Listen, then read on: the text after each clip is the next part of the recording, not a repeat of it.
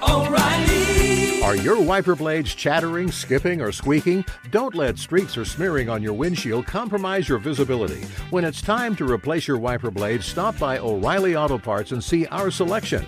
Our professional parts people will even install your new wiper blades while you wait. Stop by O'Reilly Auto Parts today.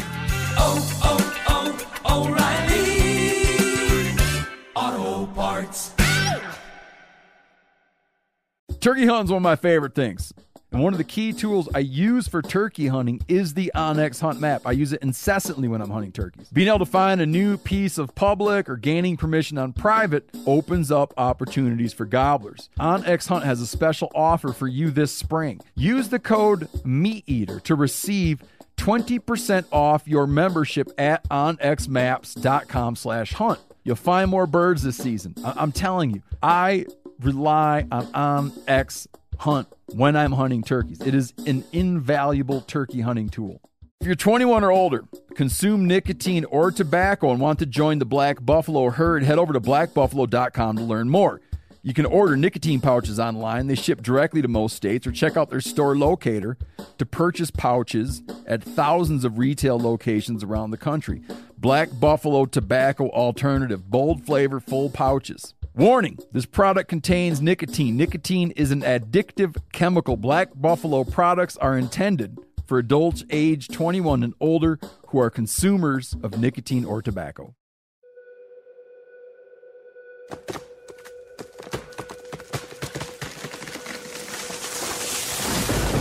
This is the Meat Eater podcast coming at you shirtless, severely bug bitten, and in my case, underwearless. We hunt the Meat Eater podcast. You can't predict anything.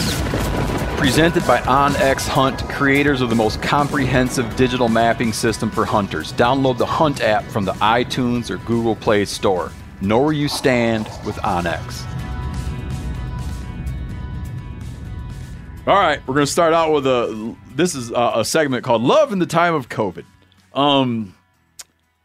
Joe Frigno Ferranato. That's right. It's Joe's middle name. No one knows Joe Ferranato's middle name is Frigno. It's a secret that I would like to keep, but you ruined that for me. So, your big wedding. The wedding has been a real problem for me because I wanted to go. I wanted to go to a wedding. Yeah, I leave very early. I leave weddings real early. But I wanted to go anyway. And then we had a live show, which conflicted with your wedding. Then the live show got canceled because of the global pandemic. If we had the live show, I was going to have a part of the live show be that Joe streams in from his wedding. We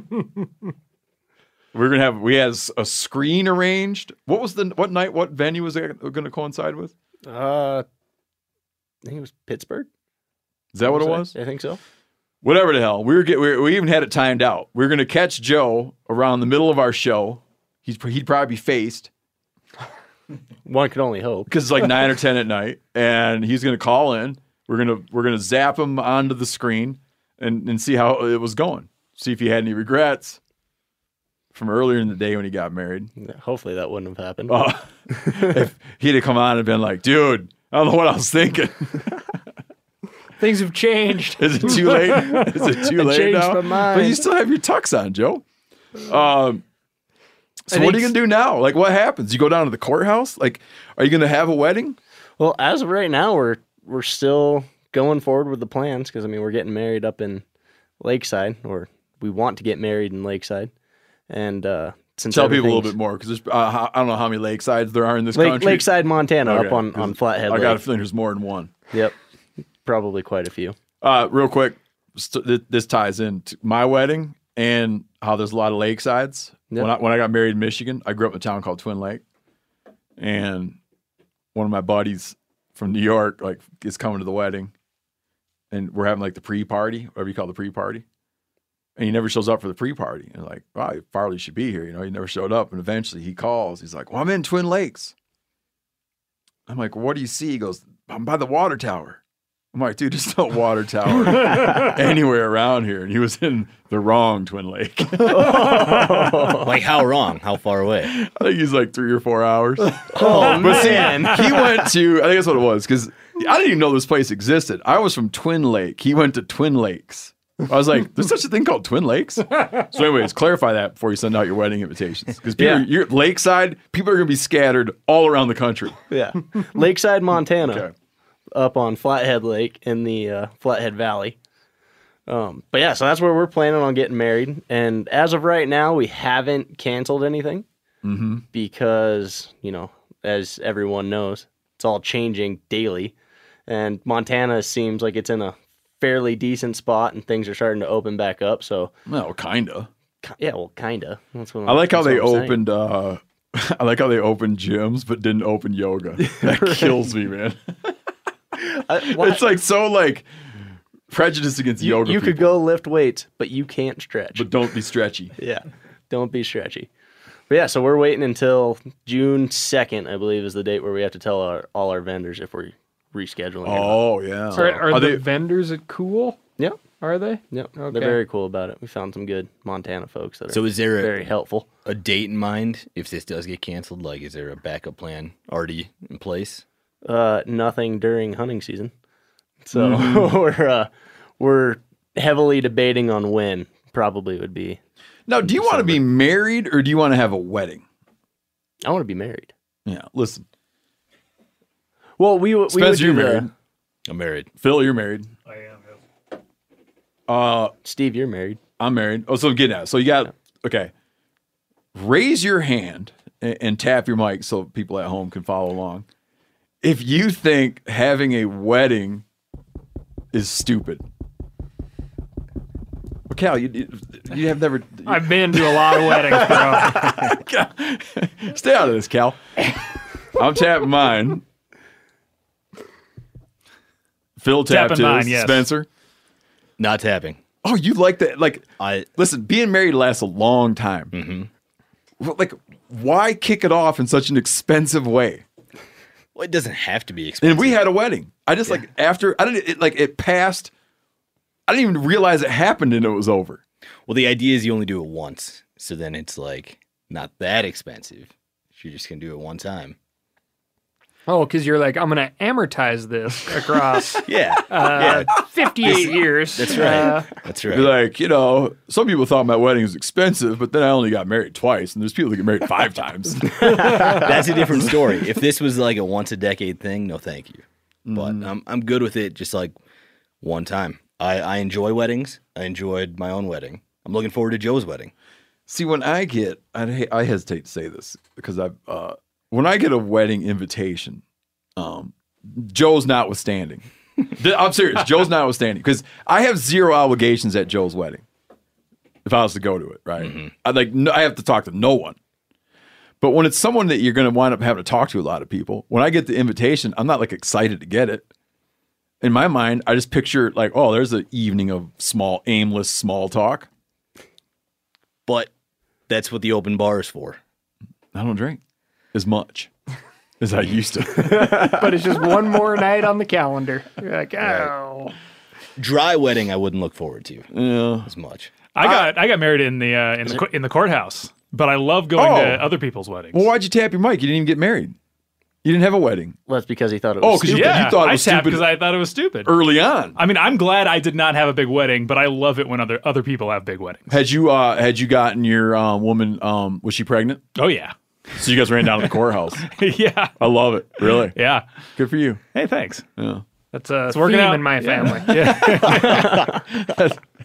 That's why Cal doesn't get to go to a lot of weddings. They just kind of they come and go real quick. So all right, so there you are. You're gonna try to do it. You don't want to. Are you? We were laughing earlier about civil disobedience, and Joe was like trying to figure out if he was going to do civil disobedience. That's what I'm like. Let's say they say no gatherings of blank. Would you cut your list back? Would you be like, they could have my wedding when they pry it from my cold dead hands? Like, what would be your attitude toward it? I'd probably cut the list back because I invited a lot of people that I didn't want there anyway. So sorry for the folks that are listening to this. Well, they're not going to know if them. They might have a suspicion. Yeah. Well, if I have to cut the list back, they might know.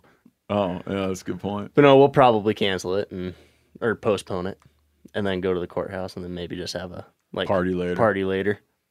Yeah. That's a good way to do it too. I just dig the party part of it. Like I like the open bar. Yeah, the good nobody food. really cares about the ceremony, right? Yeah, like they go to the ceremony, right? And then everybody's like, "Okay, cool, get this over with, and now let's go party." Yeah. So Spencer, if you just got invited to an open bar, would that be great? yeah, that sounds ideal. I like that. Like it's just an invitation. It's an open bar, wedding and open bar. This location. Yep. But you have to dress up. That's okay. It's worth it. Okay. Yeah. Some people really like the dressing up. How long you been dating? 3 years. Oh, okay. 4 years. 4 years. People should know that when they write in an email, it might not immediately pass through Joe's hands, but when they write in an email asking a question or sending like a crazy photo or something, it enters Joe's sphere. It enters Joe's sphere of influence. It does. And when he's the gatekeeper. When they send terrible photos, they should put a warning before I open those. Oh yeah, you're gonna have PTSD from some of our finger removal photos that come your way. See, those aren't that bad. I just hated the chafing conversation. Oh, people. Whoa, what kind of photos you getting? I got a picture of a dude's gooch, like hand covering the balls. Like, look at this chafing. You didn't forward that to me. No, I didn't. I almost fell out of my chair right there next to Cal. I'm wishing you the best, man. Well, thanks. Absolutely. Not the best man, but the best man. Man. Yeah. I like that. I hope it works out. Speaking of the writing in stuff, how many people do you think are going to invite Spencer to their wedding? Now, or their open bar party. Or to their open bar party. Yeah, I'll be there. If it's not like September through December, I'll make it happen. Okay. Yeah, if you're a little light, my exposure to people getting married has been that they're trying to find ways to get out of inviting people. But if you're in a situation where you're trying to like look for people to invite, Spencer is your man. There you go. But don't have it. It can't be like a BYOB. Yes. It can't be. Are you cool about a tip jar, or is that just too much? Yeah, no, that's fine. That just really ruins your time. No, I'm good with the tip bar. Cash bars, that's still okay. But like an open bar, no tip jar. Not even a tip jar up there. Like a no tips sign, please. Oh, that's part of like the open bar. There's usually a tip jar. So you don't mind? No. What are your thoughts on like the? Oh no, there was just an hour complimentary happy hour. You get your money's worth. Get your money's worth. This was in college. There was a place that every Wednesday night had twofers, and like if we were ever, if like me and my group of friends were ever on the fence about going, we'd be like, well, you're losing money if you don't go, and that always worked. And so that's like that'd be my attitude towards a 1 hour deal. Like you really get your money's worth, go hard, and then you grab like one or two drinks right at the buzzer of like the last few minutes. But you know, you got to. You're like, I need a round for me and my 6 friends. Yep. Yeah. That's the way to do it. So what about? Are you okay with like free beer and wine, and then you have to pay for your own? Oh liquor? yeah, that's all cool too. That's okay. Yep. He just drinks a lot of beer and wine. He comes out there with red teeth. That's right. If I don't like what's on the menu, then I like it that night. That's fine. I like it. I one time had to go to a wedding, and my wife couldn't go, and so I went with my wife's friend instead. And this wedding was an early wedding, and they were serving drinks before the service. This is back when I used to like to pull a cork. We're going to do that. I was full on. I was drunk before the wedding started. That's playing with fire. Yeah. That's I don't remember dangerous. how we calculated this, but I remember thinking that it reviewed in my mind the next day. I thought that I had had 18 mixed drinks that day. Go. Yeah. Ouch. Yeah. It went a long time. In fact, someone caught their hair on fire at that wedding. You? No. They had a lot of hairspray or something, leaned into a candle. Wow. No harm done, though. Moving on. I fear I'm coming off real cheap here. Not at all. I really enjoy celebrations and parties. And saving money. That's right. Yep. And free booze. No, I don't think that's not off-putting to me. It's like that's how you celebrate somebody's love and union. We get it. Cal, okay, Yes, sir. Spencer's going to tell us about a Morel breakthrough, which we're following. It was on this show that we talked about the man who died under mysterious circumstances. No, it wasn't on this show. Beers and Bull. Oh, shoot. See how I caught myself? Mm-hmm. Shoot. Yeah, we need to review that. Mm-hmm. Do you know about this? Yeah, I was on that. What I had too was like, yeah, that was a podcast, but no, it was we did a live event, Zoom event on YouTube, the internet. Yeah, I want to cover Cal's. I don't know what it is yet, but I know there's something to do with Cal and some mushroom shavings. But before we get into that, my note here is Cal's mushroom shavings. Tell about. We were talking about why Morels, like why Morels are cool. And we were saying, they taste good, but beyond that, they're just cool because they're unowned. They're wild. Yeah. You're not going to like go down to Albertsons or Hy-Vee or wherever you get your groceries and just like pick them up next to the potatoes. Get a fresh Morel. That's right. Yep. That's part of the mystique and what makes Morel such an enigma. Mm-hmm. And so part of what we talked about on that Beers and Bull, which you can go find on our YouTube channel, you prompted me, Steven, to tell me something I don't know about Morels. And so this is what I told you about. And I didn't know it. About Ronald. Well, don't do it again because now I know it. Ronald Ower. Yeah. He was a grad student at San Francisco State University in 1982, and he cracked the code on Morels. He figured out how to grow them when no one else had been able to. The world's greatest minds have been at this. There's like interest. The world's greatest minds. Mycology minds. Okay. I'll put it that way. which I'm sure are He's some like, of you the know everybody world's- from the Manhattan Project? Well, after they got the atomic bomb, they all moved over to Morels. I would still bet that mycology people are some of the world's greatest minds. Okay. So I'm gonna stick with that. They'd been working on this. There's been like business interest from places to solve this issue. Universities have started programs and they crumbled because they couldn't do it. Michigan State was the most recent one. They gave it a shot, and I think after a few years, they stopped their efforts because it wasn't happening. Well, like, okay, you don't need to know this. It's still interesting. But why? Like, why is it hard to get a Morel to take? Or do people not know why it's hard? If I could answer that, then I would grow them. Well, no, because you could say to me like, why is it hard to split an atom? And I would say, I think it has something to do with how small they are. Right. That I don't have the answer to. Because you can't hit it with an axe. That's right. Yeah. So all these people have tried and failed to grow Morels, except for Ronald Ower, this grad student, 1982, San Francisco University. He figured it out. And he was the first person to successfully harvest lab-grown Morel mushrooms. And this is true. This is true. But 3 months before his patent was granted, he was murdered. Yeah. I love it. And he left behind... By the Wild Morel Lovers Society is my... I've dug into this story, and I wish there were more to it. Like, Murdered. I wish I could generate some kind of conspiracy theory that it was like Papa John and Jimmy John and Dave Thomas were after him, but they couldn't do it. But it goes that it was teenagers in a park, and it was a botched mugging, and that's what killed Ronald Ower. Yeah, you know what? Jeffrey Epstein hung himself. Yeah, there you go. Yeah, I don't buy that. That's the perfect start to a conspiracy. Yeah. So with the grave, Ower took... Because a good conspiracy theory, what a good conspiracy theory needs is it needs that the story, that there's just always a little part missing, right? There's a little something that's not right. Mm-hmm. And that is the fertilizer of a conspiracy theory. Like why did Jack Ruby kill Lee Harvey Oswald? You can't explain it. Mm-hmm. It's like, you can't explain it. So therein lies the thing. Yeah. And there's other parts of it too. But like therein lies the until you explain that to me, mm-hmm. I will believe everything anyone tells me. And part of what is generated more interest around this than it maybe warrants is that he had a lucrative contract with Domino's Pizza to grow Morels and give them their formula. And like any good patent, he left so Little out some, Caesars, those the Little Caesars, dude. That's what they I'm thought saying. it was kids because he's so short. The Little Caesars guy. There you go. Must have been it. Got Yeah, that toga. little spear. Yeah, that little spear and that little robe.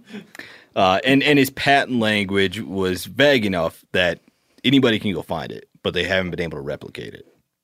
So this is what we talked about last time. And he took it to the grave. Took it to the grave. Yep. Took it to the pyre. Now, within the last few days, a story out of, I think, the Des Moines Register, maybe, has talked about a mushroom farmer in, I think, Vinter, Iowa is what it was called, who is on track to harvest hundreds of pounds of morels this year, or 100 pounds of morels, of ones that he has grown. Oh, I just thought he's out at Doug Duran's farm. Maybe. Oh. He's grown them at his farm. And he told the reporter that he wants to harvest 1,000 pounds next spring, and he thinks he can do it. And after we get done with the podcast, and I have a phone call with him. Oh. To hear about, like, what, if Ronald Ower's patent had any inspiration, if he can tell me any details about what he's doing, how long he's been working on it, things like that. He did say on his Facebook page that he will start selling morel mushroom grow kits this fall. What? Whoa. Which Well, this could be also. But you said that there's a bunch of grow kits on the internet right now, right? For $29.99, you could go buy a number of different morel mushroom grow kits. You know, Doug seeds morels.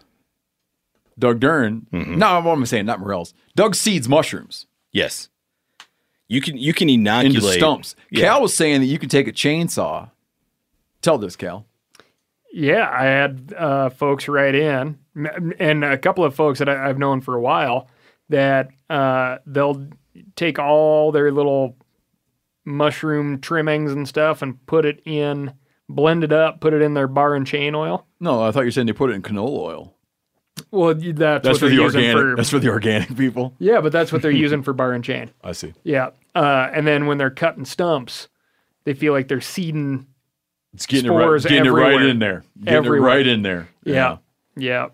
But there's a big difference between what you're going to talk about, Cal, and just like taking the water that you wash morels with and tossing that across your lawn, and then maybe having a few morels grow. Like, there's a big difference between that and commercial farming them. Absolutely. Yeah. And that's Cal's like a morel magnet. I don't know if you know about this about Cal. Yeah. But this guy, he finds them where they don't exist. This guy in Iowa claims to have done it, and until I talk to him, even then, and like he does this year over year, I'll be skeptical because Cal could go light the Bridger Mountains on fire and then go harvest thousands of pounds of morel mushrooms next year. But that doesn't mean that he farmed them or grew them. This guy just could be in an advantageous place. And he's lighting fires. Not necessarily fires, but just something stressed out. And the morels grew this year, and he thinks, I did this thing, so this is the result, and I can replicate it again next year and the year after that. At the time people hear this, you'll have spoke to this gentleman. That's right. Which would be great. I have some suggestions of questions I would ask him. Tell me. Well, I called him like on my way here because I've been trying to track down his phone number, and he was actively picking morel mushrooms, but it was raining. He's like, I can't talk. That's exactly what he said. So that's why the phone call is this evening. That is awesome. Here's Got 100 pounds. Here's a couple things pounds. I would be curious to ask him. One, you can take care of my question about in a couple sentences, explain to me like why is it hard? Mm-hmm. You don't need to give me trade secrets, but just why is it hard? My next question would be, do you fear for your life? Oh, I love it. Good job. There's a chance he's never even he's not even familiar with this story, so I could he be might not know his introducing. fate. Right. Yeah, right. better beef up that security. I'd be like, buddy. stay out of parks. Yep. Oh. Late at night. One time I was at a party, found out that there is a professor of mycology at the same party. I immediately corner that poor individual. Open bar? It was a very open bar. Okay, go on. Yes, Spencer's, he can picture it. I'm in. And I'm just peppering him with every morel question I have. And I love picking mushrooms. This sounds like a great party. Very open bar and a mycology person there. Oh, yeah. Believe me. It's almost like someone designed it. Yes. There were foresters. There were mycologists. It was a great time for somebody who's not any of those things but loves questions. Right. Loves asking questions. And I would ask him a question about morels. And he'd be like, well, it could be this, it could be that, but, nobody really knows. And I'd have another question. Well, it could be this, could be that, but nobody really knows. And so eventually I got to the point where I was like, so let me get this straight. You teach a class and you get paid to do this, but you don't have any answers to any questions. And he's like, yep, it's a pretty good gig. Yeah, like it's like multiple choice questions. Like, which of these things don't we know? Stuff like that. But as far as like the commercial harvesting goes, I mean, I have run into like these mega camps of folks that follow mushrooms around the country and like commercial pickers. Yeah, a lot of people from Southeast Asia. Yeah, and man, just some real rednecks too. I mean, it's a colorful regular landscape American out rednecks. There. Yeah. But I have spots that are not marked by fire. Most of them would be like old logging operations that have come back with some undergrowth and stuff that I have consistently picked over and over and over again for 5, 6, 7 years. Some years are better than others, but you're constantly just paying attention to the weather. Yeah. And there's just all sorts of things that can kind of make that snap happen and mushrooms start shooting up. So, I'm dying to know because I've spread mushroom spores all over, and like I put down in that article that you helped me with, like I have, when I'm packing mushrooms around, I do my best to let those spores drop on the ground as I'm packing them around the woods before I head for home. I've heard that, and I don't know where this is at, because this is something that I heard a long, long time ago when I first started to develop an interest in wild mushrooms. But I remember seeing where someone was saying that, like, sowing spores, maybe not, I hesitate to say this because it's kind of been negated by the fact that you can seed mushrooms. But someone's saying that, like, you carrying your morels in a basket, say, so that the spores can fall out, that's like it's laughable that would be effective. And the argument, and I'm not weighing in on this, I'm just telling you, like, an argument that was articulated to me was that they're omnipresent. Yeah. So, they've done these studies. I remember looking at this one time. They went and doing a school, okay?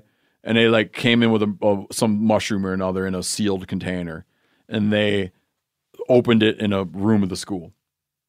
And they waited periods of time and took air samples, right, around the school, and like how long it was till spores from that mushroom could be located no matter where you took an air sample in the school. I think I'm getting this right. And they were saying that it's like all the spores are everywhere. It's just, is it suitable? Like the limiting factor is the suitability of the habitat. The limiting factor is not the presence of the seed. But then the fact that I personally know people who seed and yield and get wild mushrooms kind of like flies in the face of that idea. Yeah, and this guy, this professor at this party was like... Except for the fact that you're making the habitat too. Yeah.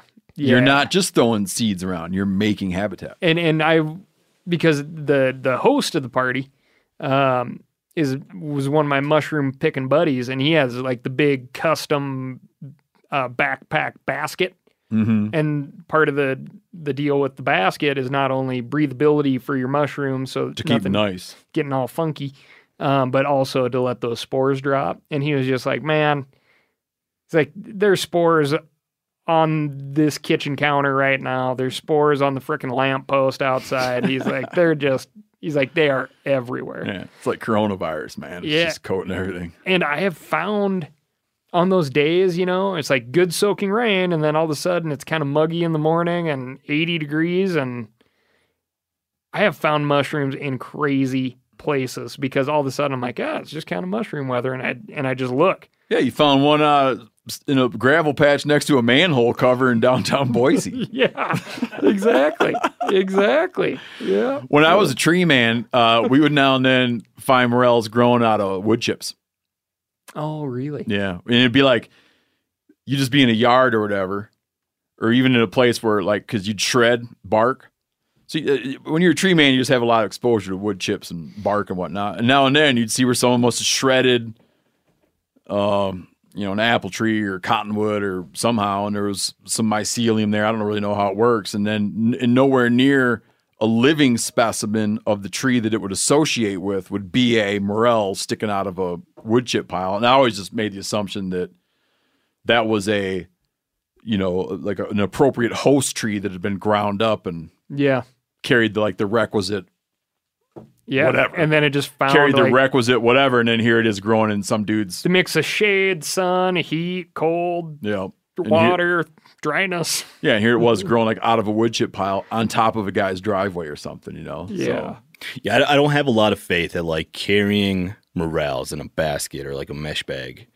will help you propagate more morel mushrooms in the future. I think it's been shown that they release most of their spores as soon as they emerge from the ground. But it's like Mark Kenyon talks about with his super extensive scent control process that he does for whitetails. That if it gives him a 1% chance, better odds of killing that deer or something like that, then he's going to do it. Yeah. And this is just such a low great effort way of looking thing. at it. Just such a low effort thing to do that if it helps, awesome. If it doesn't, you're not giving up anything. Yeah, it's when people say do you really need camo to kill an elk? I'm like, prove to me that it hurts. Yeah. Yeah. Prove to me that it's a deficit.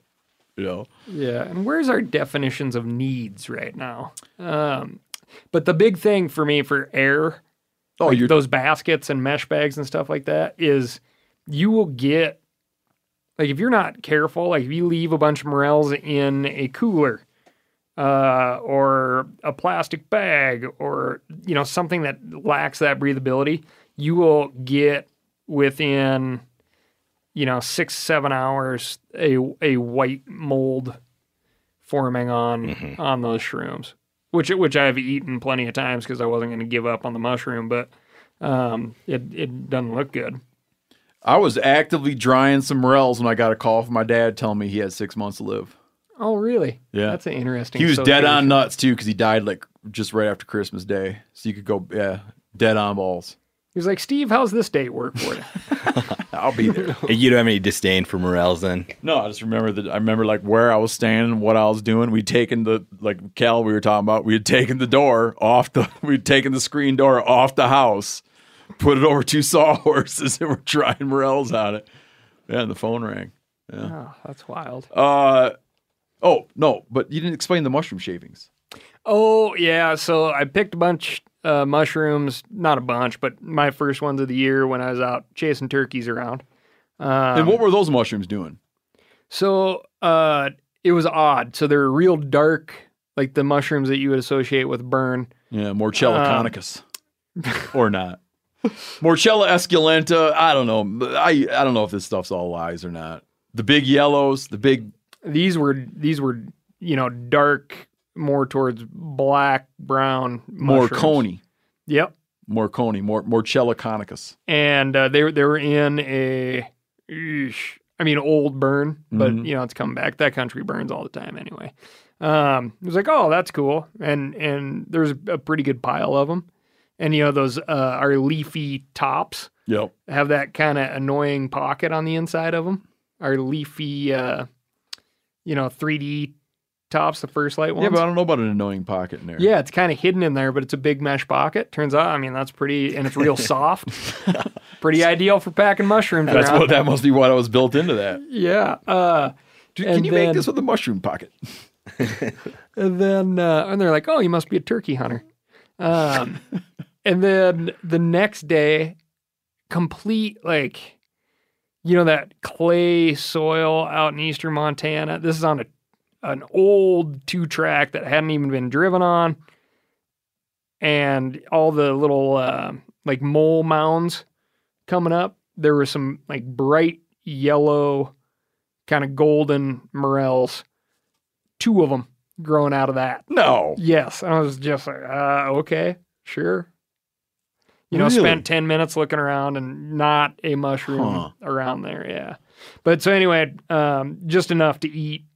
So I that chunk of halibut that you gave me, I had, long time ago. Yeah. Okay. Yeah, last summer. Yep. I'd cooked up the Morels and threw them on top of that halibut, and it was real tasty. And then all the little trimmings, including all the, the gills on the outside that kind of fell off, I just, couldn't just throw those in the compost bucket. I just evenly distributed them amongst all the plants that I have in the house. Because you're trying to spread the love out, or because you're like, who knows? Maybe someday I'll come home and there'll be a Morel sitting here. If it gives me a 1% chance. Yeah. Tell me how it would make it less likely that a Morel grew out of that flower pot. Yeah. I don't care what time of day it is. I will be calling you and be like, holy crap! You got to get over here.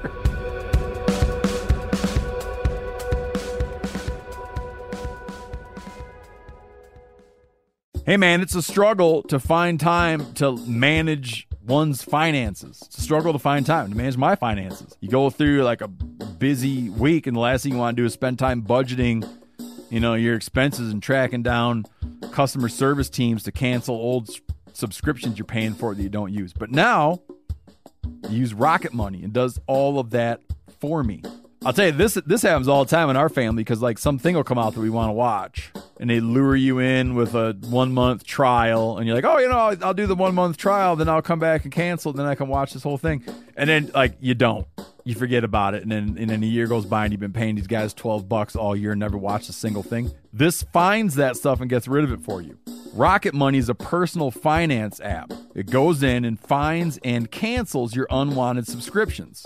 It helps lower your bills so you can grow your savings instead. Rocket Money has over 5 million users and has saved a total of $500 million in canceled subscriptions, saving members up to $740 a year when using all of the app's features. Stop wasting money on things you don't use. Cancel your unwanted subscriptions by going to rocketmoney.com/meateater. That's rocketmoney.com/meateater. Again, rocketmoney.com/meateater. Pay attention here because this is a hell of a good service. It's called the Wellness Company. Picture this, okay? You wake up, you got a scratchy throat, you're all congested, you got a runny nose, you got a cough, whatever. And you weigh your options like you tough it out, get sick, take time off work, try to get a doctor's appointment sometime in the next few months, wait 2 hours at urgent care and sit in a room full of sick folks, or you open your medical emergency kit. You match your symptoms to the doctor recommended prescription, and you start on the right meds right away. These medical emergency kits is not a first aid kit, all right? It comes with doctor prescribed meds to treat over 39 medical issues. So, on hand, strong antibiotics for infections of all types. Plus, a doctor's easy guide so you know exactly what to take and when. No waiting to see the doctor, no waiting at the pharmacy. It's all in there. Every home should have at least one medical emergency kit. Order yours online in minutes. Your kit will be rushed to your door. Get 15% off at twc.health/meateater, but you got to use the promo code meateater. That's promo code meateater, okay, at twc.health/meateater. The single most valuable tool I have for chasing turkeys next to my scatter gun is the Onyx Hunt app. If I'm hunting turkeys, I'm using Onyx. If I'm not hunting turkeys, I'm using Onyx. I'm always using Onyx. I live by that stuff. I can't tell you the number of birds this app has put me on by allowing me to easily find new areas to hunt. It's invaluable. I use it all the time. Even properties I know super well. And I'm at my buddy Bubbly Doug's house. I'm using Onyx, and I've hunted this place a million times. With their compass mode, I can pinpoint exactly on the map where a gobble rang out from, and then figure out the perfect spot to set up. Meaning, if I'm sitting there, let's say I'm at Bubbly Doug's, and I'm in the navel, and I hear pow, I'll like instinctively pull up Bubbly Doug's place on Onyx, and I'll look at the topography, and I'll be like, oh, that sucker must be over in that little opening over there. Waypoints also, and the ability to share them, okay, comes in handy every spring. Whether that's revisiting old waypoints where I've been on birds before or sharing them to to buddies to help put them on birds. This app will help you find more turkeys. OnX Hunt has a special offer for you, too. Use code MeatEater to receive 20% off your membership at onxmaps.com/hunt this turkey season. The ice fishing things that I've had in my list of stuff, but we never got around to, but I just want to hit on them real quick. This guy I was talking about, his name is Stu Beard. I like it. He's talking about fishing one time, and a big wind gust came along and flipped his ice shack off of him, okay? Well, another guy wrote in about his wife. They get that they're moving spots, and they pull all the gear out, and he unstakes the shanty, and she decides to pee in the hole real quick before they pull the shanty down, but then the wind, he pulls the stakes out, so then she's in the middle of peeing, and the wind blows the shanty off. This guy's saying that the wind blows the shanty off. The shanty, like, grabs his rod. His rod pulls up.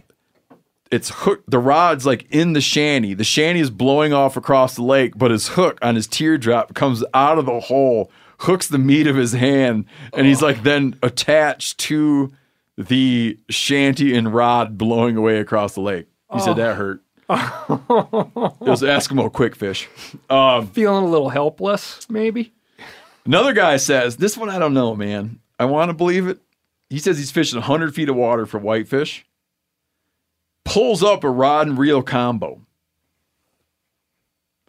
and gets it all the way up, and there's a dead lake whitefish still on the end of the line. I don't know. Why not? Yeah, I mean, stranger things have happened. And you know how augers are collapsible where you put the shaft into the body and there's like a little turnkey to tighten it? This guy says he didn't do that little turnkey, and he says that auger was good for one hole. He says the minute it punched through, whoop. And to get that back out, that'd be like threading a needle to get it out the same hole. You have to get it just right. Man. Never get back out that same hole. Another thing I want to talk about, this guy wrote in for some advice. This is interesting. So he's speaking of civil discipline, speaking of Joe carrying through at his wedding, even if it's against the law. So Ohio, okay, so he's in Ohio. No, he's not in Ohio. He's in another state. But he has a hunting property in Ohio. The state then says that they are not permitting the sale of non-resident fishing or hunting licenses. So here he is. He's got a hunting, he's in Indiana, I think. He's got a hunting, he signed this letter, a disgruntled hunter. He's in Indiana, has a hunting property in Ohio.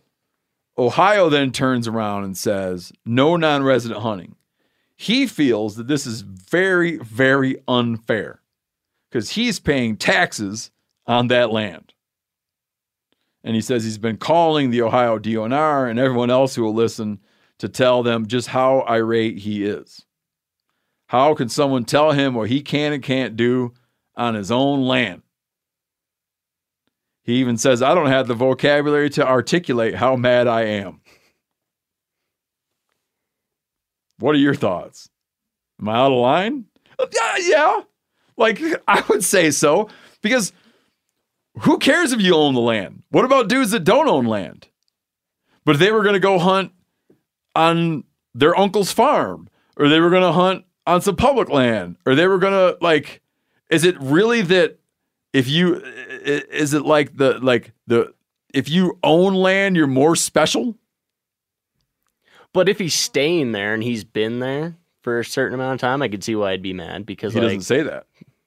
No, I'm just going off of anecdotal evidence because my grandparents had the same thing happen in Montana. Oh, really? He wants to bill the governor for his tax. He wants to send an invoice to the governor to get his taxes back. That's awesome. Okay, go on, Joe. What were you saying? But yeah, so my grandparents... So you think it's special if you own the land?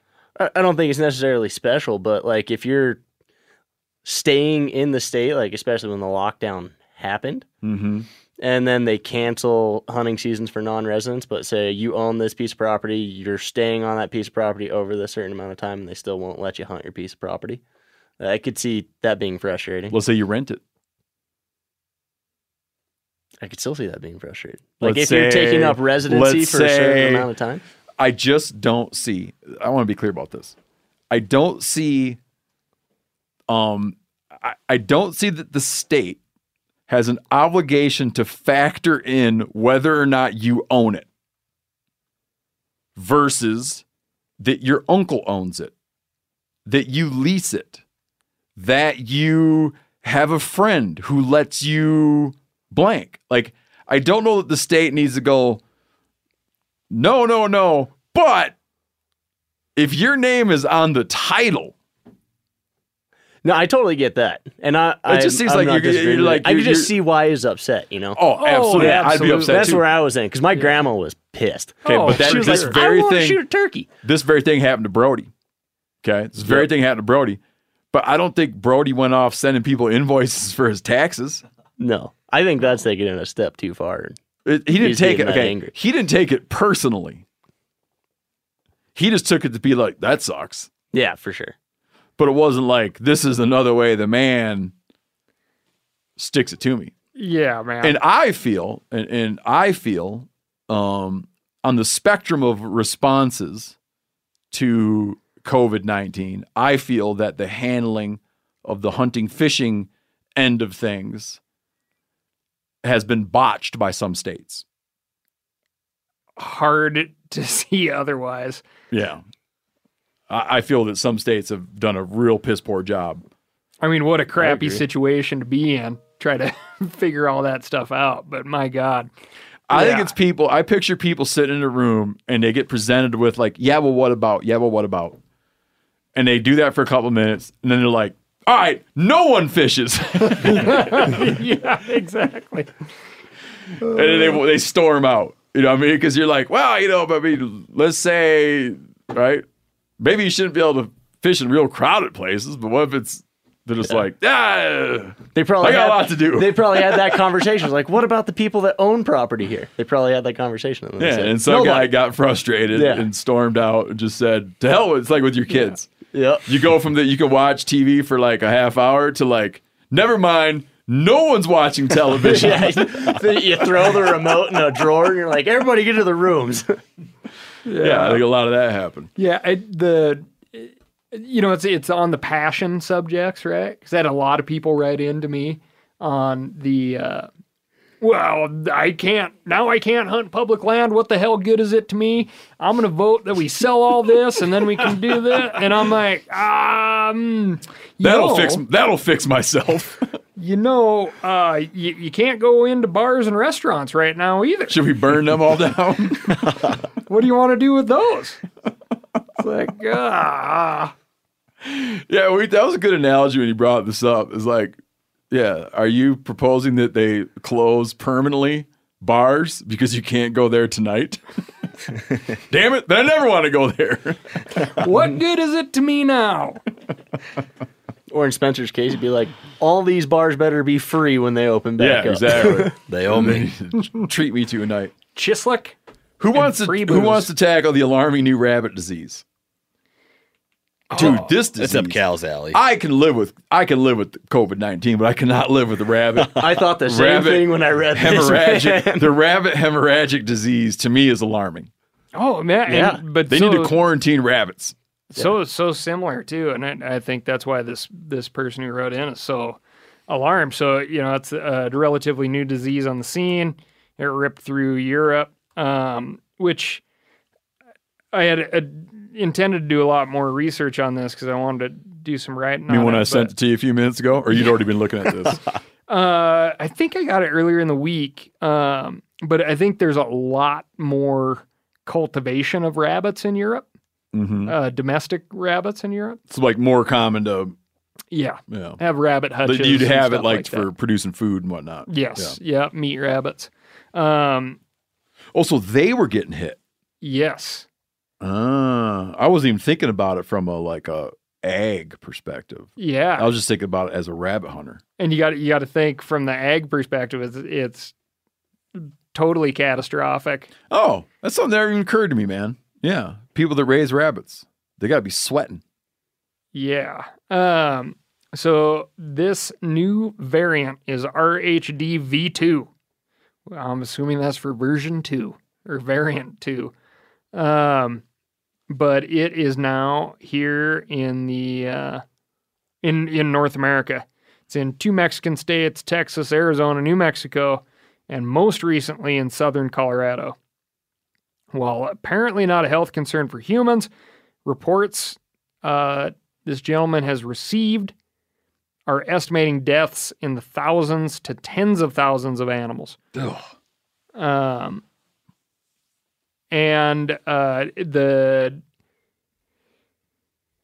Basically they want some citizen science help on this. And so if you're out anywhere and you see what appears to be an outwardly healthy looking rabbit dead, but maybe has a little bit of blood coming out of its eyes or nose or probably any orifice.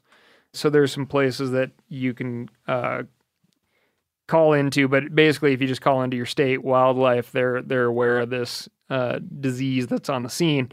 And interestingly enough, timing is everything, because I was talking with Hansi here in the office, one of our editors, and on the lack of white meat in the wild game diet, if you're a resident of the state of Montana. They're just down.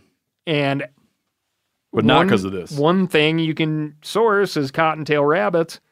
And man, all through high school, early parts of college for me, cottontails were on just an epic population boom in this state. And I would just stack up cottontails before I'd leave eastern Montana for the year. Yeah. And they're excellent eating. But now, I'm all gung-ho to go source a bunch of rabbits, and then,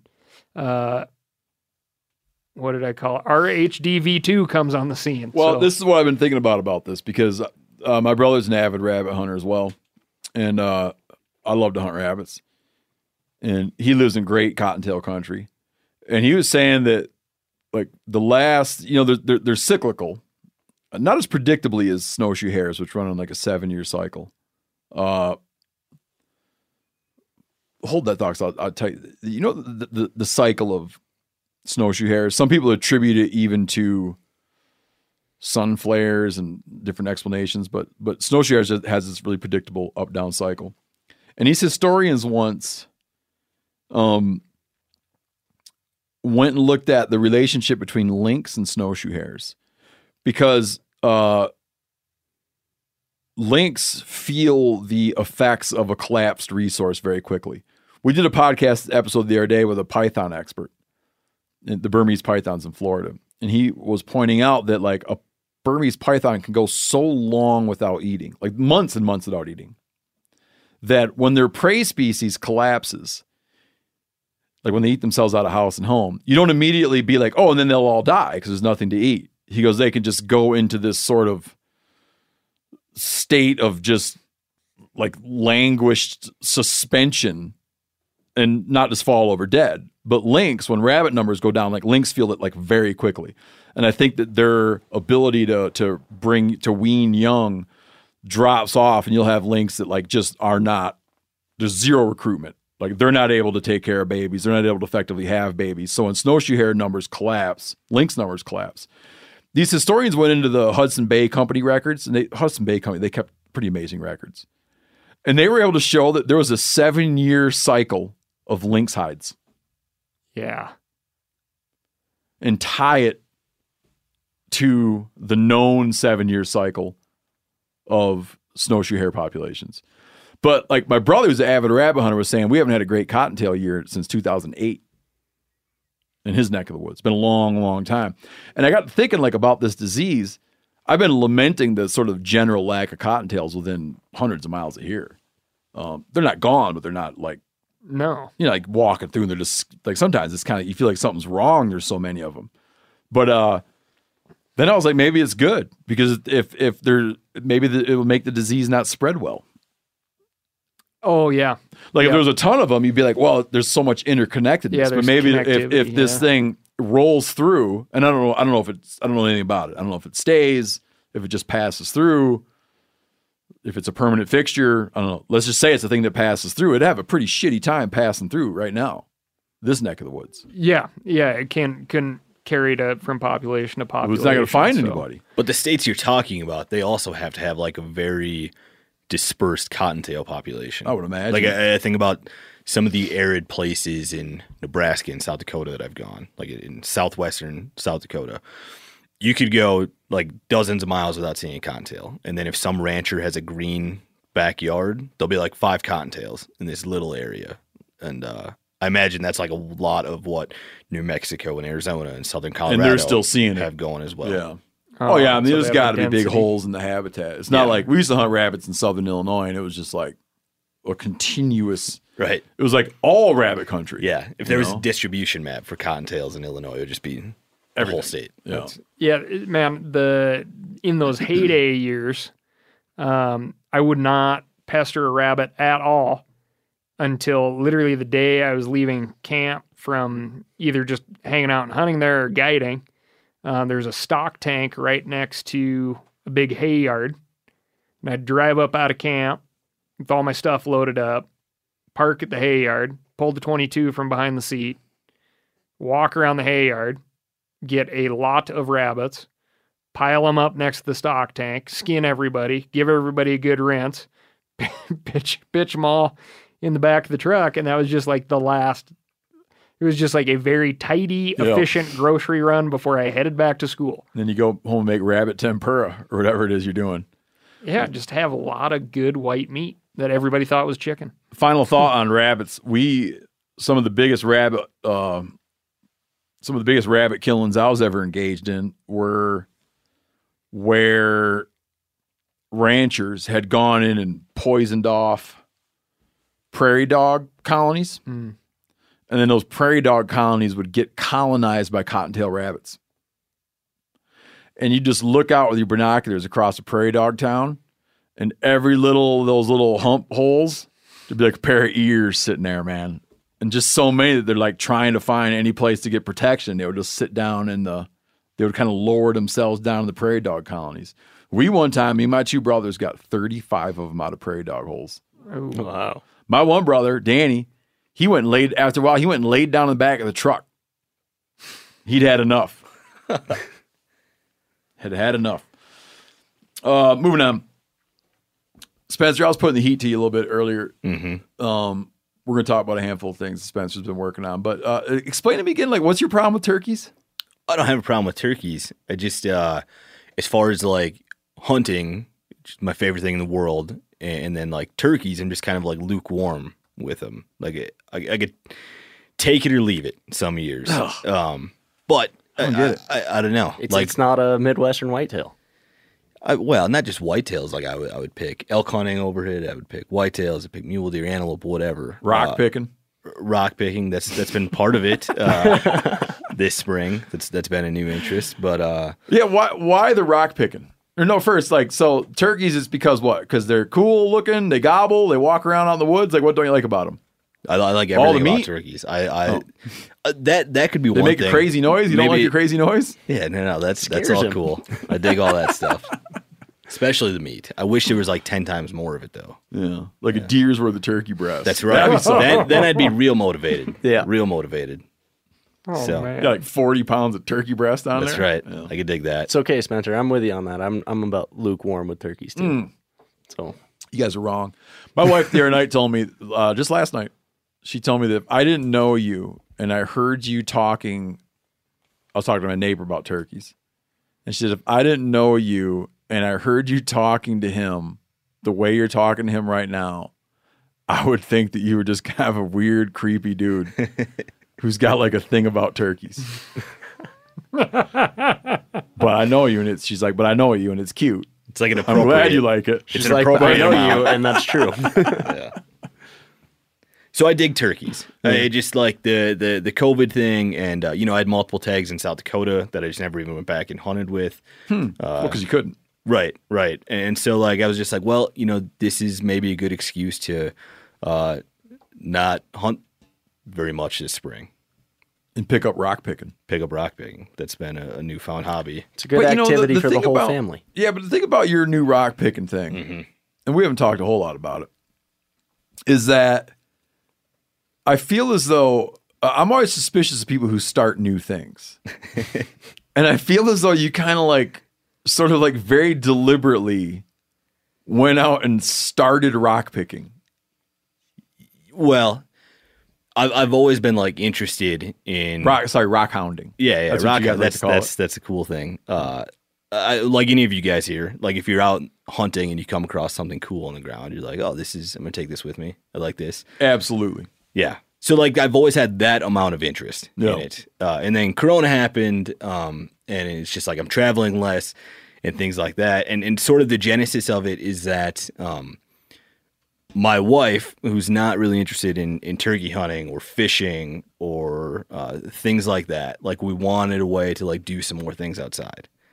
And this is something that she was interested in as well. So it was like a good lane for the both of us to go out and do something that she would like equally enjoy. Are those Yellowstone agates? So I brought 3 things because you said we were going to be talking about new things that we learned over Corona. So I've got one thing here. It's a piece of petrified wood. It's kind of standard for the Yellowstone. And that's beautiful. Yeah, and then I've got a Montana agate here, which is unique to the Yellowstone River. And then my prize. This piece of wood looks the piece of petrified wood looks almost milled. Isn't that crazy? My wife had it multiple times where like she thought it was just a standard piece of wood on the ground, then pick it up and like, oh, this is petrified wood. That's how like distinct some of it is. And that's your Yellowstone agate. That's a Yellowstone agate or Montana agate, as they're called. Agate. Are you going to cut it? I don't think we will because we haven't found enough. Do you have a rock tumbler yet? I have one running as we speak in my garage. This guy's serious. Yeah. Yep. And then the prize thing. Can we slow up for a minute? Yeah. I used to hang out. I used to socialize with a guy named Ray the Rockman, and he was an agate collector. He was a commercial agate picker out in Miles City. This guy had 5-gallon buckets full of mammoth molars and had some bison antiqua skulls. Anyhow, he would get them and cut them to find if it was like gem quality or whatever. And I bought a pair of beautiful agate earrings for my wife. Yeah. And she still wears them. Hey, do you have interest in like cutting this open and seeing if it's like an earring inside? Not to that level. Like I said, we've only found probably about a half dozen agates right now. So I'd like to keep them whole for what we have. Well, I think that if this is your definition of an agate, I think you're overlooking a lot of shitty agates. This is a beautiful agate. Certainly. On a scale of 1 to 10, like my knowledge of rock hounding is like a 3. Well, there's a lot of agates that are lame. I mean, this is like a gorgeous agate. Yeah. Well, and it's even prettier if you're in like natural light and you held it up to the sun. It just glows. And that's how some of the agates are. I never found one like that. Yeah. I'd be very eager to cut that open. Yeah. Well, what you need, like the prime, right, is like having a core in here that isn't fractured. Mm-hmm. That's what Ray the Rockman was after. Is it whether or not it's cracked inside? Yeah. You better tell folks how an agate gets formed. So again, I just said I have 3 out of 10 knowledge on this, but my understanding is that like the Yellowstone volcano, when that has gone off, I think during the Pleistocene era, that left ash and lava spread out all over the Rocky Mountain region, and then when it rained, that rain combined with the volcanic ash and lava is what created these agates. That's not my understanding. I could be wrong. I could be wrong. Go. I'm not saying this is what it is. I'm sure we'll hear about it. Joe, can you watch for the correct answer? Yeah. When it comes in via email? Oh, definitely. We'll get it. What I've heard from Ray the Rockman Baker is that the lava flows would engulf chunks of wood. That wood would burn inside the lava, and it would create cavities. Over time, rainwater would percolate down through the lava, collect in these cavities, dry up, and leave the precipitates in the cavity. And eventually the cavity would be full of the precipitates that came through that rainwater. The lava would erode away because it's soft and would liberate these hunks of what he would call agatized wood. Well, so we're not disagreeing on what we said. I feel there's a pretty strong disagreement. You just went into more detail. It's like a combination of volcanic materials, lava and ash, and then water. And it's funny you talked about the tree thing because ash. You did say ash. Yeah. Oh yeah. This is like so we're not totally in a fight. The most prized thing that we found. And this is a piece of agatized petrified wood. What? Yeah. No. Yeah. You can't see it well in here because this isn't like the best lit place, but you go outside and you hold that up to the sun. It's kind of overcast today, and you'll see like the orange glow in there. So I have a piece of petrified wood. I have an agate, and then I have a piece of agatized petrified wood.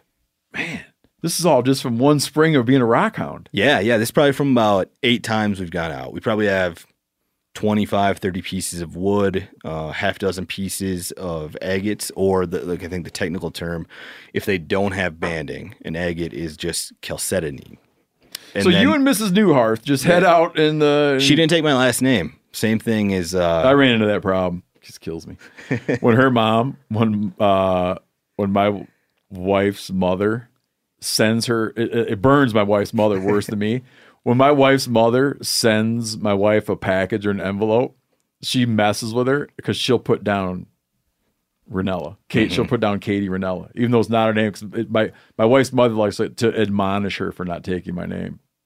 I was traveling with Steve and his wife, and we were traveling in tight confines, and his wife was making a dinner reservation, and I noticed that she then chose to take Steve's last name. After the phone call, she sheepishly turned to me and said, "I'm embarrassed, but that's the only time I take my husband's last name in the hopes of getting a dinner reservation." So you guys go off, you and not Mrs. Newharth. You go off as a little cute little couple and go rock hounding. Yeah, yep. Love it. We I throw on my Stone Glacier. We look up like public access spots on the Yellowstone with Onyx, and then usually it's within an hour of Bozeman that we're finding these things. The best find that we've had was 2 agates that we picked up on a gravel bar where we could see the McDonald's at Livingston. So I assume that like, you got to get way far away from stuff, because it's picked over. Yeah, that certainly helps to like get far away. But we had good success, just like very local. Here. Have you been? I'm more of a bone picker than a rock picker. Yeah. Have you been checking eroded banks and stuff? Like you roll bone picking into rock picking? Yeah. Yep. Yeah. I have some bones that I've brought home, but that's like another level of identification that I'm not down with yet. So I don't know. My neighbor, my kid told me about this. And I haven't talked to my neighbor directly, but apparently he just found a fossilized tooth under 5 feet down using earth moving equipment. I'm real eager to see that tooth. Oh, yeah. So, and with the rock picking, like why we got into it, I think there's comes rock hounding with fatherhood that I haven't like ever experienced this emotion. But like you go hunting or fishing, and you would rather your son or daughter catch the fish or like shoot the turkey than you, right? Like that's something you experience. Oh, absolutely. Yeah, I don't. Like, I've never, like, if I thought you were going to say you'd rather see your wife pick a rock than you. I'm getting there. Oh, okay. So, like, I don't, if I go hunting and fishing with buddies, or like if I take my 10-year-old nephew, you're rooting for yourself. I'm still selfish enough that, like, I want to catch the walleye. Or, like, I want to be the one who Dude, you got, like, that's like something's wrong with your head. Yeah, what? Yeah. So, and I've assumed that, like, there's a switch that flips when you become a father. That like your interest changes and you're like genuinely happy for that person. Yeah, I think it's like a biological switch. Yeah. I think it's like sort of wired in that has to happen. And this has been a new experience with me for rock hounding that like I would rather my wife pick up every single cool thing we find and like than me pick up any. Like I'd rather her find 20 pieces of petrified wood than me find 0. Just because it makes her really excited. Yeah, because what you're seeing is your path to rock picking. That's what I was getting easier because you're like, if she finds it and gets excited, then I'll have more opportunity to go rock picking. It'll be less like a favor. It won't be like I'm asking her to go. Sure. And that's a lot of the whole thing with kids. You want them to want to go because then you can go. Yeah. She makes requests like that we go rock hunting and stuff. And this last time we found an agate over by Big Timber and we were like halfway home past Livingston and stuff. And she was telling me this had been 90 minutes since we grabbed that agate. She's like, I still have adrenaline going from when I found that agate. That is so awesome. She was so shaky she couldn't pick it up. Yeah. So I really dig that.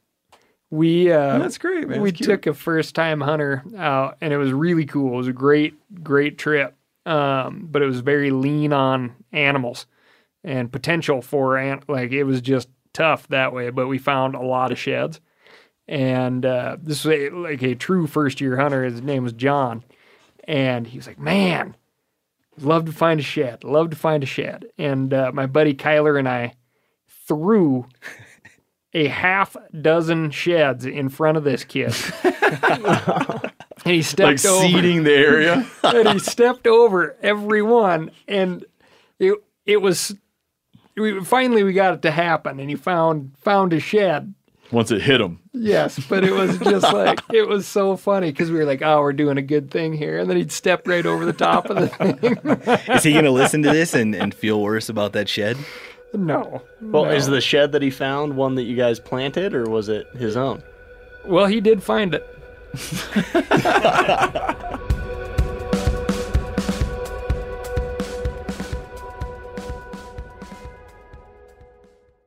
Pay attention here because this is a hell of a good service. It's called the Wellness Company. Picture this, okay? You wake up, you got a scratchy throat, you're all congested, you got a runny nose, you got a cough, whatever. And you weigh your options like you tough it out, get sick, take time off work, try to get a doctor's appointment sometime in the next few months, wait 2 hours at urgent care and sit in a room full of sick folks. Or you open your medical emergency kit.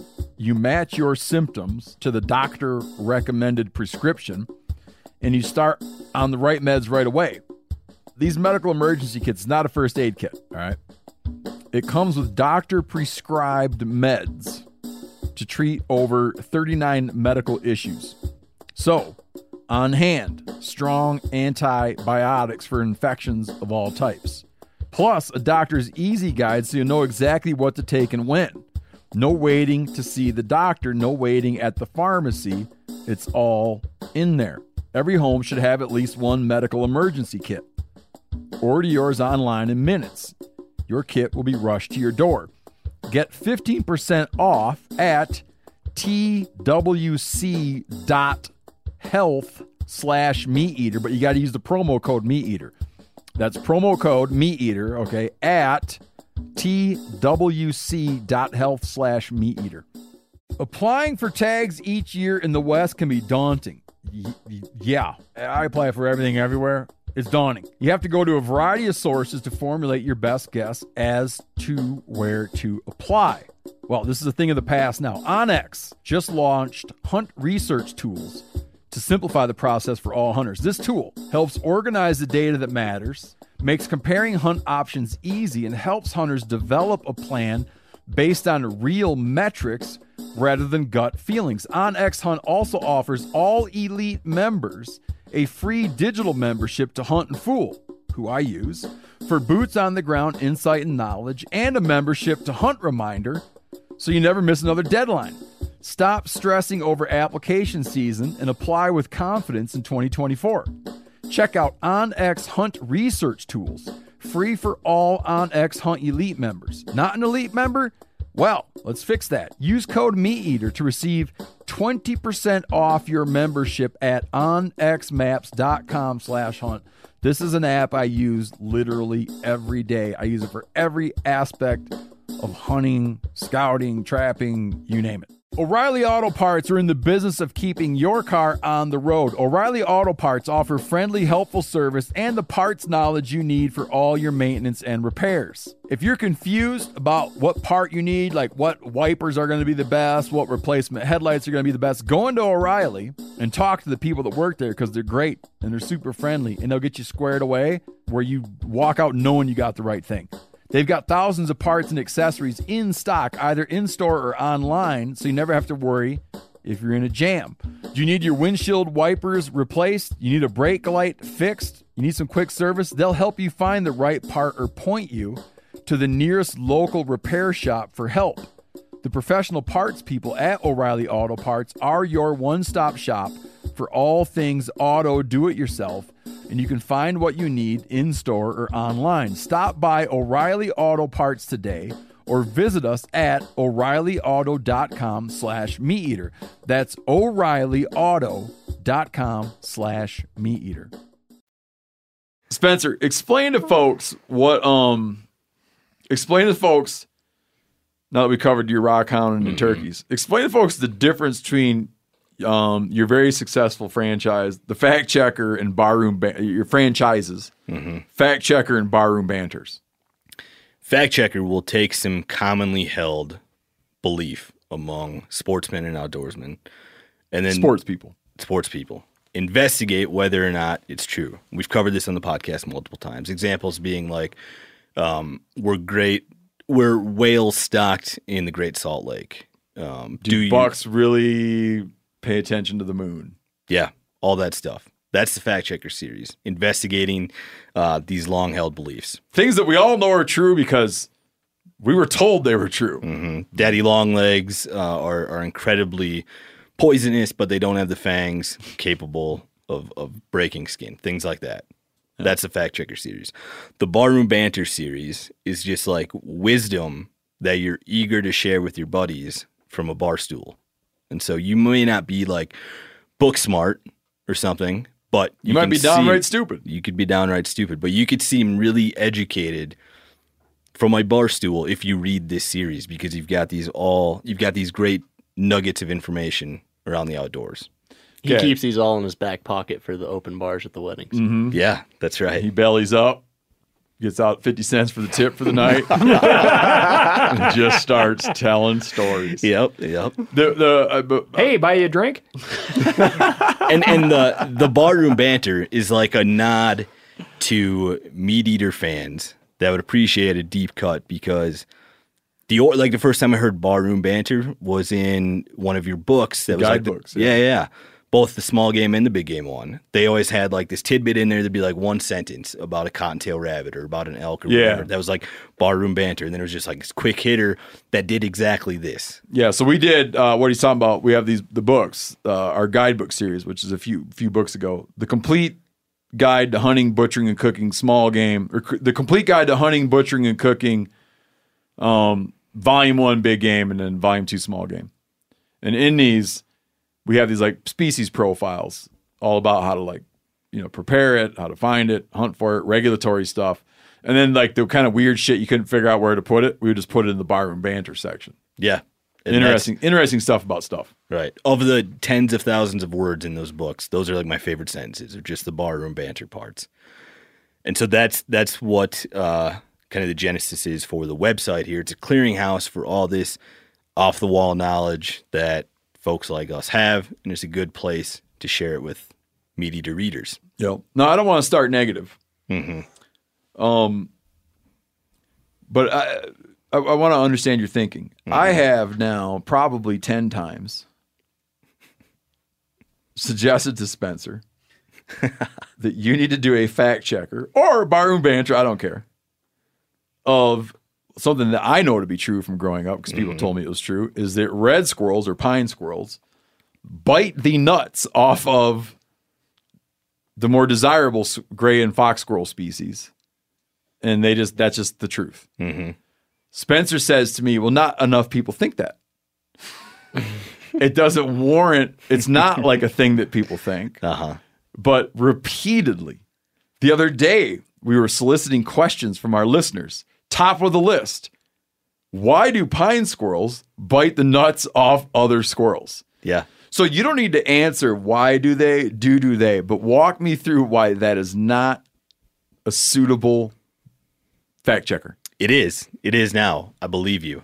After the last time I was on the podcast, we talked about fact checkers, which was February, I think. Ice fishing. Yep. We requested people to give us prompts for fact checkers, and that was the number one request that I got was what you just mentioned. Oh, so you now think that? Okay, I'm on your side. Yeah. So you haven't written the piece yet, though. No, it just doesn't seem like an appropriate thing to write in May this fall. Oh, You'll so you see think something. about it to that level? You need to. Yeah, we're not going to talk about You're like running time- whitetails. Yeah, but squirrels are alive right now. Sure. We'll get to it. But are they on the brain? We'll answer that question. Have you done any preliminary research? No. Besides, like, Okay, walk me through how you're going to approach it. Let's just say I it don't was know. squirrel time. That's one of the things that is kind of daunting about something like this. So I don't you know. got to go talk to a squirrel. That's right. Well, Yep. we know there's cannibalism in squirrels. We know they can have a varied diet. I always Do you like to, the barroom banter in the small game guidebook about how pine squirrels kill leverets, snowshoe hare babies? That's a good one. Yeah. I like that. They did a mortality study on snowshoe hares, on baby snowshoe hares. The lead cause of mortality is pine squirrels. Whoa. One thing for these fact checkers, we always like to open up with the origin. Like, where did this idea come from? Me. That's now like a shit. And that's my concern, is that these people writing in, like, the origin is Steve Ranella. That's right. Because someone told me growing up. Right. Steve's got a Wikipedia page, doesn't he? That's all it takes. Yeah, that's like the most difficult part of these all the time, is tracking down the origin, trying to figure out where did this start. I will tag team this project with you. Okay. Joe, good thing you're here, Joe. Can you please watch in the incoming emails things with subject lines such as squirrels biting other squirrels' balls? Yep, I could watch. Or for that. like, I feel like that'll stand out. yeah, squirrel ball biting, stuff like that. Yep. When you see those, you take note and see if people can point to examples that originate That'll lead us right to the origin. somewhere not with me Yes. wondering if that's true. All right. That's covered to our set. So we can look forward to that. It's going to be coming out, yes. Tell us a couple give us some latest and greatest barroom banters. Barroom banter as of late, the theme of the ones that I've been writing about has kind of just been like northwestern South Dakota. It's a really, really cool area. Well, so not just South Dakota, but a quadrant of. Yes, because there's so much cool stuff that happened there. An example, and these aren't things we've written about, like that's where Hugh Glass got mauled. Oh, that's good to know. Yeah. I damn sure knew it wasn't BC, Right. which is where it happens in that horrible movie, The Revenant. Right. So like that's an example of why northwestern South Dakota is really cool. That is the That's good to know. People often, when I complain about The Revenant, then I point out looks that how way you different. couldn't have said it in BC, and then they go, "Where did it happen?" And I'm like, "I don't know, but it wasn't there." So that's good to know. I'm gonna start telling them Northwest. It looks way different. If you went to where Hugh Glass got mauled, you could probably throw a rock and hit an antelope. Like that's what kind of country it is. I'm reading an astounding book right now. Mm-hmm. A history. It's called Plainsmen of the Yellowstone. It's a history of all travel, early travel through the Yellowstone Basin, and the amount of white and yellow bears, the white and yellow kind, that people see roaming around out in the Great Plains is amazing, man. Yeah. Across the plain were many white and yellow bears, or the ferocious kind, the white and yellow ones. It's amazing. Yeah. So northern and northwestern South Dakota are so cool that I'm not even going to ever cover the Hugh Glass thing, because there's just like stories that are way better than that, even better than a guy getting mauled and crawling his way to safety And not taking vengeance. That's right. But you should probably cover that so people who hate the movie like Steve and go, it's not even based in BC. And then they go, I don't know. They And could it's actually not a tell 'em. vengeance tale. It's a tale of forgiveness. That's right. If that movie didn't exist, that would be a great barroom banter. But now it's just like Yeah, too ruined too the common whole, knowledge. ruined the whole damn thing. Too common I'd knowledge. like to have that author on the. I'd like to have that author on. I should stop talking about all this because it's going to be hard to get him on. I'd like to have that author on. He's actually a really interesting dude. I'd like to have him on the podcast. Yeah, that'd be awesome. I never read his book. I need to read his book because he might be like, dude, I know the movie's horrible. I don't know. I got to read his book.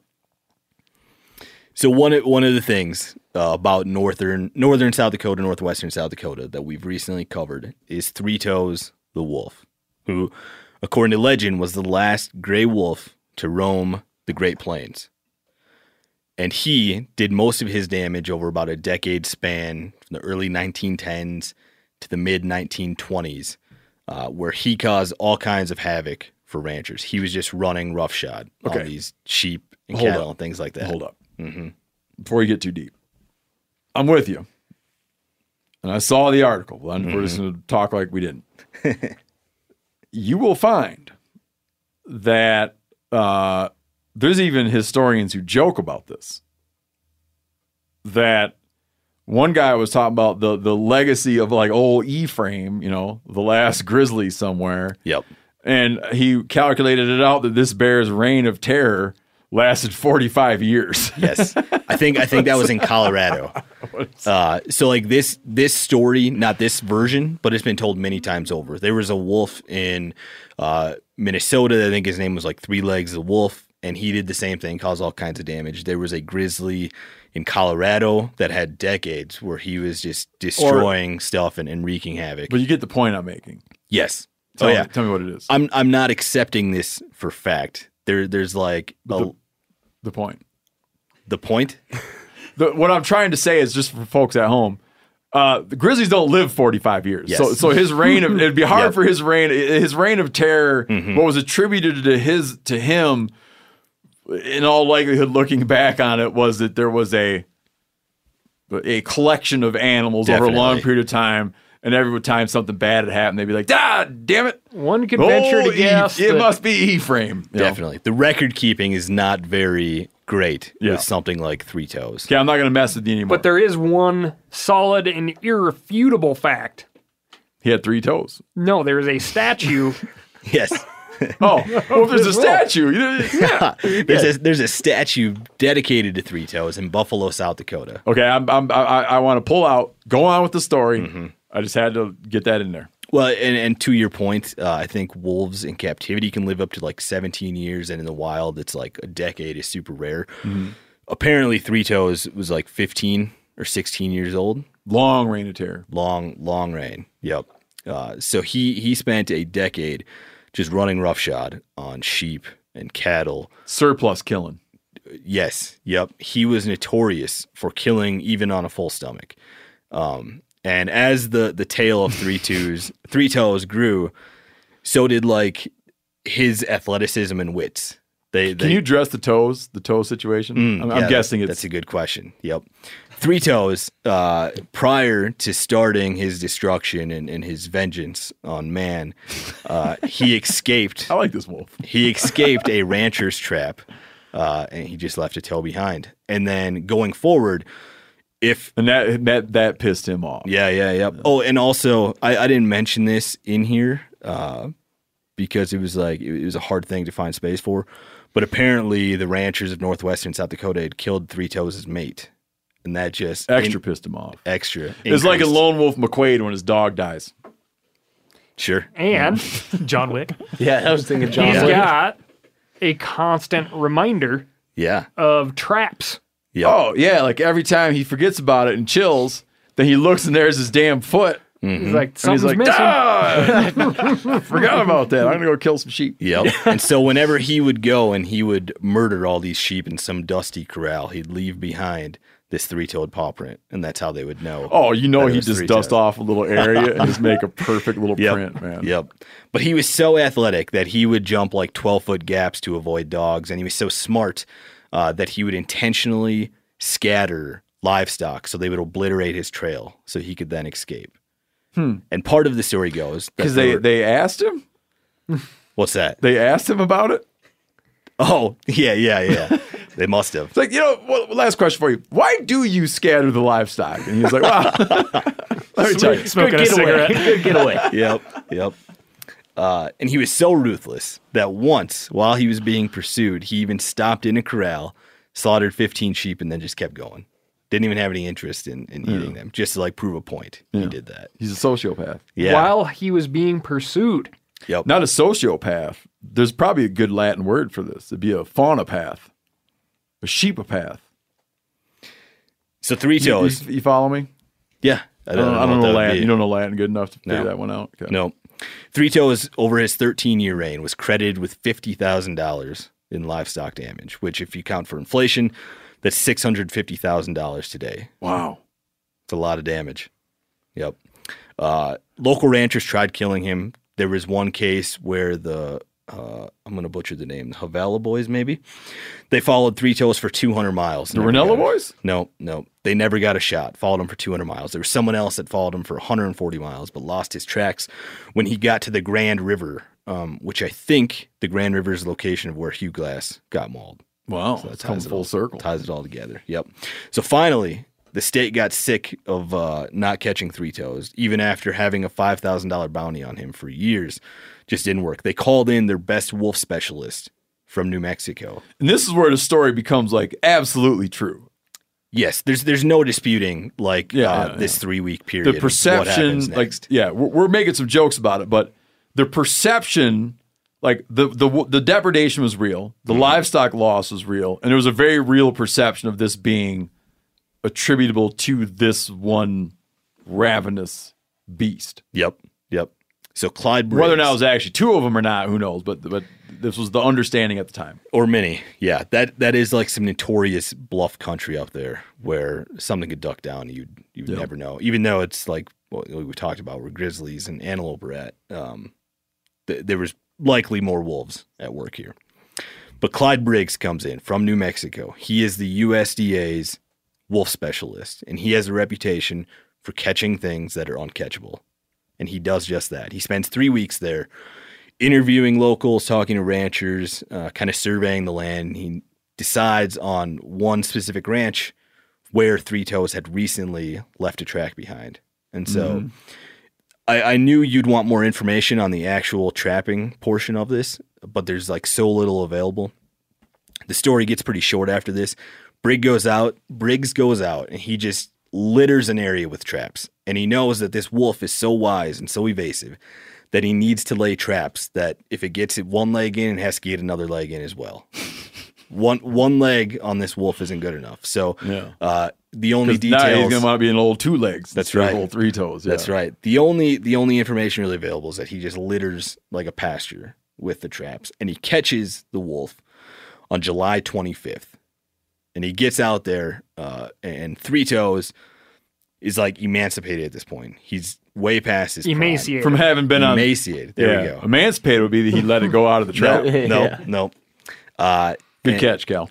Three Toes is now only 74 pounds, despite being 6 feet long. From just a life of having been on the run. Yes, and not eating all the stuff you killed. Yep, and he's just past his prime. So Briggs has a lot of pride in like he caught this wolf, but he also wants to spare the wolf and drive it back to Buffalo, which is the county seat. But on the car ride there, which was only about 20 minutes to get there, the wolf dies. Is this credited with being the inspiration for The Crossing by Cormac McCarthy? Not aware. The Crossing, Cormac McCarthy, part of the Border trilogy. There's a wolf raising hell with cattle in New Mexico. And a kid gets tasked by his father to catch the wolf that had come up from Mexico. That is Ernest Thompson Seton's story, Lobo, from the book Wild Animals I Have Known. What is? I believe the inspiration for Cormac McCarthy's The Crossing. No. Yeah. That's the inspiration for that? Anyways, kid catches the wolf, can't bring himself to kill it, decides to bring it back into Mexico. One thing leads to another. Yeah. Briggs had intentions of killing this wolf. He just wanted to kill it in front of people. Yes, just like show them this live critter. But Three Toes died on the drive there. Instead of crediting it to like the July 25th midday heat and probably being in this trap that had like no shade available or anything like that, they don't say that's the reason. But this writer who was a sheep rancher in the area, he says, "Call it a broken heart or what you will. Something of this sort is what killed the old wolf. He was resting easily when found. His wounds were superficial, but there was something in his grand old spirit that could not brook capture, and nature, more merciful than had been ever before, granted him his release." Wow, pretty flowery language. Very flowery. That's just like Western romanticism. Yes. Man, I love it. Love it. You know, it wasn't the trap that killed him. It was the getting caught. Yeah, it wasn't the July 25th heat. It was that his reign was over. Yeah. Huh. So that's 3 toes. Is that quote from the outlaw Josie Wales where he says something to the effect of, guys like you and me, it's not dying that's hard. It's living. I tell that to Yanni all the time. How does Yanni respond? He just kind of rolls his eyes. Yeah. All right, so you that's great. You know, you have a standing invitation to come tell us about fact checkers and barroom banters. Okay. But I might revoke it until you get the squirrel nut thing wrapped up. Okay. We'll put it at the top of the We'll list. have a little party when you get that thing wrapped up. There you go. You can come on anytime you want, but we'll have an open bar. Can we arrange that, Cal? Have an open free bar for Spencer? Yep. After he writes. Yes, sir. It'll just be like a bottle and a glass. We'll be laying there at your little spot. I like and you that. come in and tell us about the squirrel nut biting. There we go. And all you got to do is wrap your knuckles on the table, and I'll serve you. Close out a couple things. So, Spencer, you realized during the quarantine that you're a rock hound. Yes. What's the thing you've learned about yourself, Cal? What did the quarantine bring out in you? What did you learn about yourself? I have a thing that I learned about myself. Oh, man. I learned that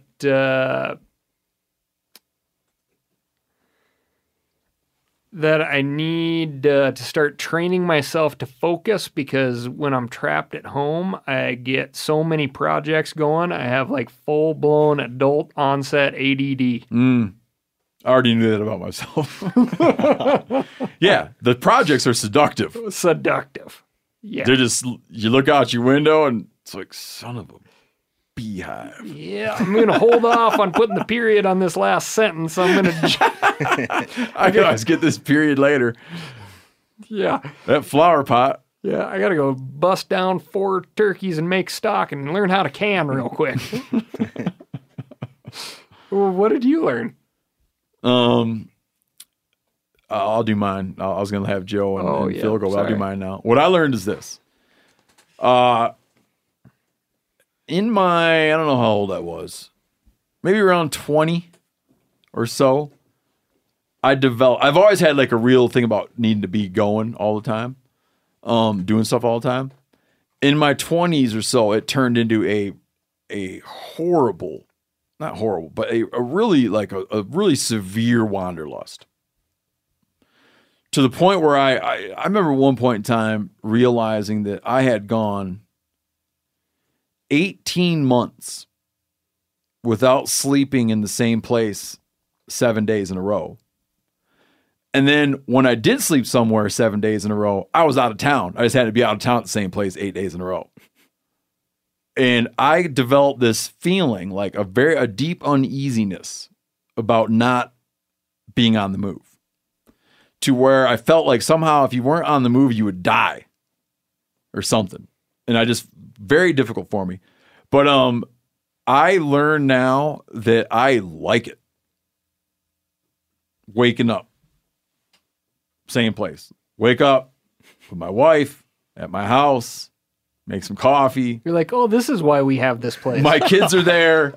You know what I mean? And like after doing that for a couple weeks, and I recently had to go just eat like a little in-state trip. After doing that for a couple weeks, I really was like eager to go somewhere. I was dreading going somewhere. That's amazing. I liked it. I liked waking up, making coffee, everybody home. Loved it. Too much. Then I started thinking I was getting soft. But dude, it's nice to be at home with your family and not to be also packing. Oh, dude, when I moved to living life on the road as a guide, doing all sorts of jobs. When I moved to Ketchum for a sit down at a desk job, I was like, I never hung a thing on the walls. Not a picture, not anything. You never know when you got to get out of there. Because I was like, I'm just going to be moving, just going to be leaving, just going to be moving. And then 10 years later, I'm like, I better hang this map on the wall. I think I will hang a decoration up. When you weren't staying anywhere for 18 months straight, where did you have like a paycheck sent? Or I've always had I've always used an address. For a long time during that period I used a PO box. But I've also during those same periods would use my brother's addresses as my port of call. So where did you consider yourself a resident? Like, did you have some place you were like paying rent I was at? a resident. Like, yeah, I was a resident somewhere. But I might be like, it was mostly in Montana, but it might just be that period was in Montana. And I think when I broke it, I think it might have been. I think I might have broke. Earlier, I was talking about my dad getting sick. I think I might have broke it when I went away from I might have broke my streak, going home to be home with my family from home. But yeah, just like. But think about it now. Like on a weekend comes, I get little like. It's hard for me to picture. If I look ahead and there's like a weekend when we don't have the family, even with the family, we don't have something on the books. I get a little antsy. You guys are very good at making stuff happen. Start planning something. Yeah, because I don't want to die. Joe, what'd you learn about yourself? You know what? So here's the thing. You don't die if you just stay home. Really? Write that down. Well, I learned the exact opposite. I learned I am a very restless soul. Like, you're sitting around the house, it's been like, I need to go to that mountaintop. Like, just looking out the window, looking at the mountains, I'm like, I cannot sit here anymore. But you got that wanderlust. I do. Just got to go see something. So I did a lot of shed hunting. Just went and started wandering around the mountains looking for antlers. How'd that work out? Find a lot? Found a few. I actually went to the breaks a couple weeks ago and we found 21 antlers. Whoa. So it was, Really? yeah. It was good. You did like an actual trip to go shed hunting. Yeah. Huh. Kind of. And to scout for. When you find them, do you like, I'm going to put this into my big pile of antlers? Or are you like selling? With those were like, I'm gonna put this in a big pile of antlers. So you're not out there selling it for chew toys. And no, shit. and then none of them were good enough to really sell it. Gotcha. But then I also learned that I really enjoy trail running. I think for that same reason of kind of that wanderlust. Yeah, just go to a different trail and just start running. You and Maggie and Giannis got to go on a trail run. Those guys trail run. Yeah, I know. Or they run out. I did one with them last year and ran Baldy with them, and it was miserable. But now I'm actually enjoying it. You're probably able to hold your own now. Yeah. Now I've been running a lot. Like, I just picked up one day. I was like, yeah, I'm going to go for a trail run. Ran 10 miles. If you do go running with Yanni, wait till you're good and far into the trip and then say, Yanni, for guys like you and me, ain't dying, it's hard. Let's try that out on them. I will. Phil, learn anything good about yourself? Or bad? I don't care. Yeah. Bad. That I need a new hobby. I'm just rock picking. Exactly. I've been sitting here listening to Spencer. I'm getting all jealous of the stuff he's doing. Yeah, no, I've just been kind of just falling into old habits, like playing. I mean, I was about to say playing with my kids like it's a bad thing, but I mean like going through routine, stupid stuff. Yeah, no, with my kids, just going through routines. Like after the kids go to bed, it's like I'll just play some video games or really? I'm still into that. Yeah, yeah, but you're a brand new outside pooper. You got that exactly. Yeah, I wouldn't say I learned how to do it because it went poorly. I'd say I tried. But no, I don't know if any of you guys at this hunting and fishing organization have any ideas for new hobbies. Just let me know. Picking. I bought 2 rock hounding books, so you can borrow one. I would like it if you were out rock hounding and Spencer gets to a spot and then sees that there's someone already there rock hounding. And then he'll be one of those guys be like, this place is gone to shit. When I started rock picking out here. Yeah. I got a couple good mushroom books too. Phil, that's what you ought to do because it's the thing is right now, like Morels coming on, oyster mushrams. My mom just picked a pound of asparagus. That sounds great. Yeah, no, I've been reading all of Spencer's articles. Spencer's been, he doesn't know this. We haven't talked about this, but I've been reading all of his stuff and I want to get out there. Yeah, he's getting me good. He wants to get me outside. My friend Matt, who's been on this show before, not my brother Matt, my friend Matt. He was he was all holed up on a property he has, a little farm, quarantining on a farm. And I suggested to him, he's got a big patch of ramps. I suggested to him, if you really want to inject a spark into the old love life, take your wife out there with a shovel, dig a deep hole, take your wife out with a shovel, dig up some of those ramps, wash those ramps, roll the green part of the ramp around the white part of the ramp, So it's a little package, looks like a Polish rose. Brush that with olive oil, apply salt and pepper on it, put it on the grill and cook it, and then give it to your wife. What is a Polish rose? You don't know a Polish rose? No, you can't be like, it looks like this thing when nobody knows. A Polish rose is what what a person's mom makes in the Midwest when they're having a party. If it's the wintertime. Okay. You take a green onion. No, you can do it in summer. Do you guys know this term? No, I've never heard of it. You take a green onion. You get yourself some Carl Buddig ham or corned beef. Like the worst ham or corn, most processed, worst ham you can find, or corned beef. Slices.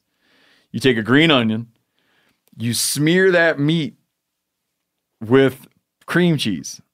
So that you have, it's like picture a piece of bread with cream cheese smeared on it, but it's not. It's a piece of ham with cream cheese smeared on it. And then you wrap it around the white part of the green onion. And you lay a tray of those out. Now you're talking. I like that. Dude, they vanish. But you giving that comparison was like Cal and I. Exactly. Looks good. Okay, That's a Polish rose. Now I get it. Now, do the Poles love those roses? I don't know. Is it like a joke? Is it that they can't get nothing right? I don't know. I would rather have that than a rose. So let's think of it. I'm thinking it's laudatory of the Poles. They've taken a thing that's stupid, like a rose, and turned it into a good thing to eat. Your description of that was like Cal and I were doing a video about how to make chislic, and I was trying to describe the size that you want to cut the pieces of meat. And Cal interjected, and he said, well, it's about the size of a sugar cube. But I don't think there's anybody like under the age of 40 that can recognize what the size of a sugar cube is. I could recognize it. I haven't seen one of those in a while, but like when I was a little kid, we're going to wrap it up here, but we'll end on this thought. When I was a little kid and you went to church and then you left church and went over to the annex for like the little social period, you would get yourself some coffee and then you put about 18 sugar cubes in there and try to break them up and then drink that sugar. And I don't think I've laid eyes on a sugar cube since. All right. Good. Do they bite the balls off the squirrels? We'll find out. We're going to find out. Work in Progress by Spencer Newhart. All right. Thanks, everybody.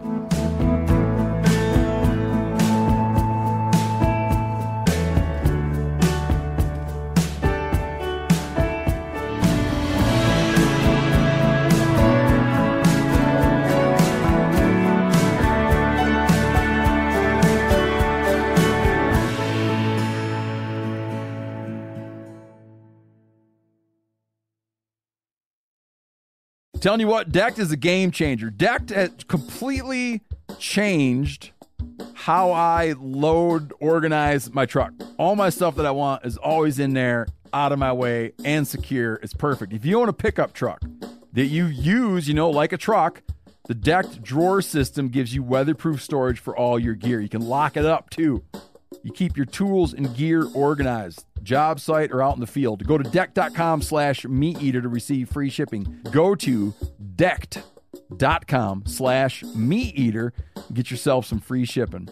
Hey, if you follow wildlife news at all, you're probably aware that the island of Maui has an incredible abundance of axis deer. So much so that they're causing ecological damage. Well, Maui Nui venison is thinning out some of those axis deer herds and delivering venison sticks and fresh cuts to your door. Visit MauiNuiVenison.com. That's MAUINUI venison.com. Use promo code MeatEater for 20% off your order.